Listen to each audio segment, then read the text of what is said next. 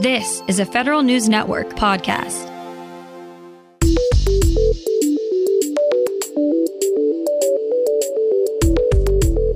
Coming up on today's Federal Newscast, a former top government scientist is exposed for thousands of dollars in sloppy expense account reporting. An $83 million contract might mean millions of COVID test kits in America's future. And online military exchanges are now available to a new crop of customers. These stories and more in today's Federal Newscast.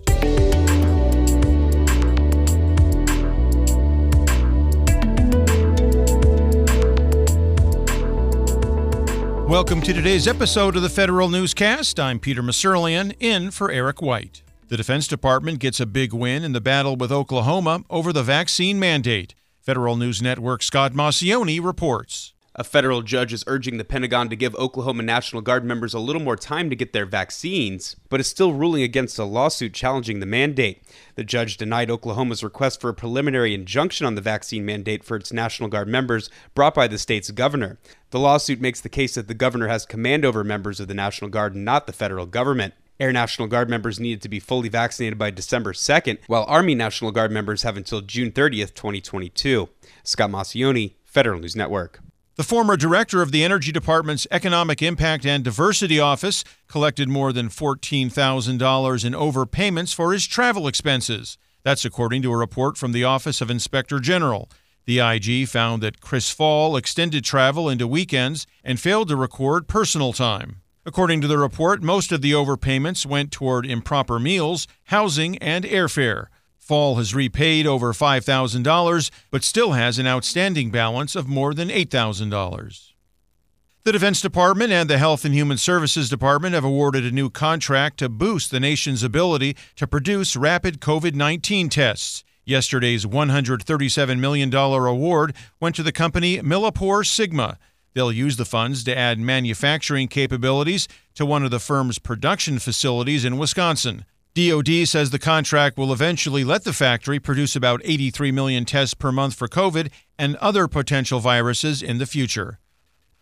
The Office of Personnel Management is giving agencies more time to implement reforms to the federal hiring process. More from Federal News Network's Jared Serbu. OPM Director Kiran Ahuja says agencies have made progress in changing the way they assess job candidates, but the office has decided to give them until the end of next year to fully implement the reforms. The changes were first directed by former President Trump in an executive order last summer. The order tells agencies to adjust their hiring preferences so they lean more on candidates' actual skills and knowledge and less on college degrees. It's the second time OPM has delayed implementation of those changes. Jared Serbu, Federal News Network. College students and recent grads have until January 31st to apply for a new internship intended to get more young people into public service. The Commerce and Transportation Departments have teamed up with the Partnership for Public Service to create the Future Leaders in Public Service Internship Program for summer 2022. Interns can pick from career tracks like mission support, contracting and acquisitions, STEM and innovation, policy and administration, or liberal arts. Internships could be virtual depending on the agency's needs and telework status. Afghanistan looks like a lost cause, so the State Department pays fresh attention to next-door Pakistan. More now from Federal News Network's Tom Temin. State will make two grants of about $1.5 million each. Its Bureau of Democracy, Human Rights, and Labor is looking for groups to help improve the conditions for working women in Pakistan and to help improve the accountability and responsiveness of the country's government. State says potential grantees' programs should take place on locale. The fifth most populous nation, Pakistan has persistent poverty and social inequality. Applications are due February 18th. Tom Temin, Federal News Network. The National Institute of Standards and Technology gets a new director for its engineering laboratory.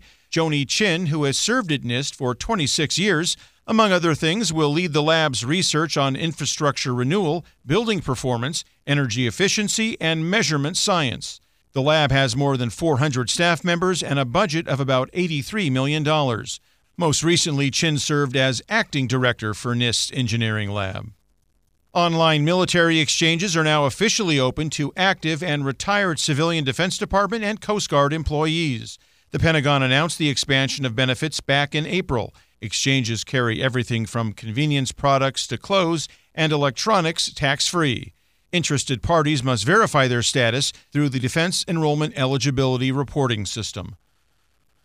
The Federal Risk Authorization Management Program, or FedRAMP, is updating its baseline security standards and wants your help. The Cloud Security Program is seeking feedback on its incorporation of new controls outlined in the 5th revision of NIST Special Publication 853. The biggest change FedRAMP is making is applying a threat-based methodology to the control set. This will help reduce the number of required controls, especially for systems in the moderate and high ranges. Comments on the updated FedRAMP standards are due by April 1st. GSA's IT shop wants to remind agencies the contract for making online events accessible to the visually impaired or hard of hearing will end February 13th. 2 services under the Fed Relay IDIQ contract, video remote interpreting and live remote captioning, will end and cannot be extended. GSA recommends that after February 13th, agencies procure these services under the Translation and Interpretation Services Multiple Award Schedule. Find these stories at federalnewsnetwork.com and stay up to date on your agency's response to the coronavirus on our coronavirus resource page. For the Federal Newscast, I'm Peter Masurlian, in for Eric White.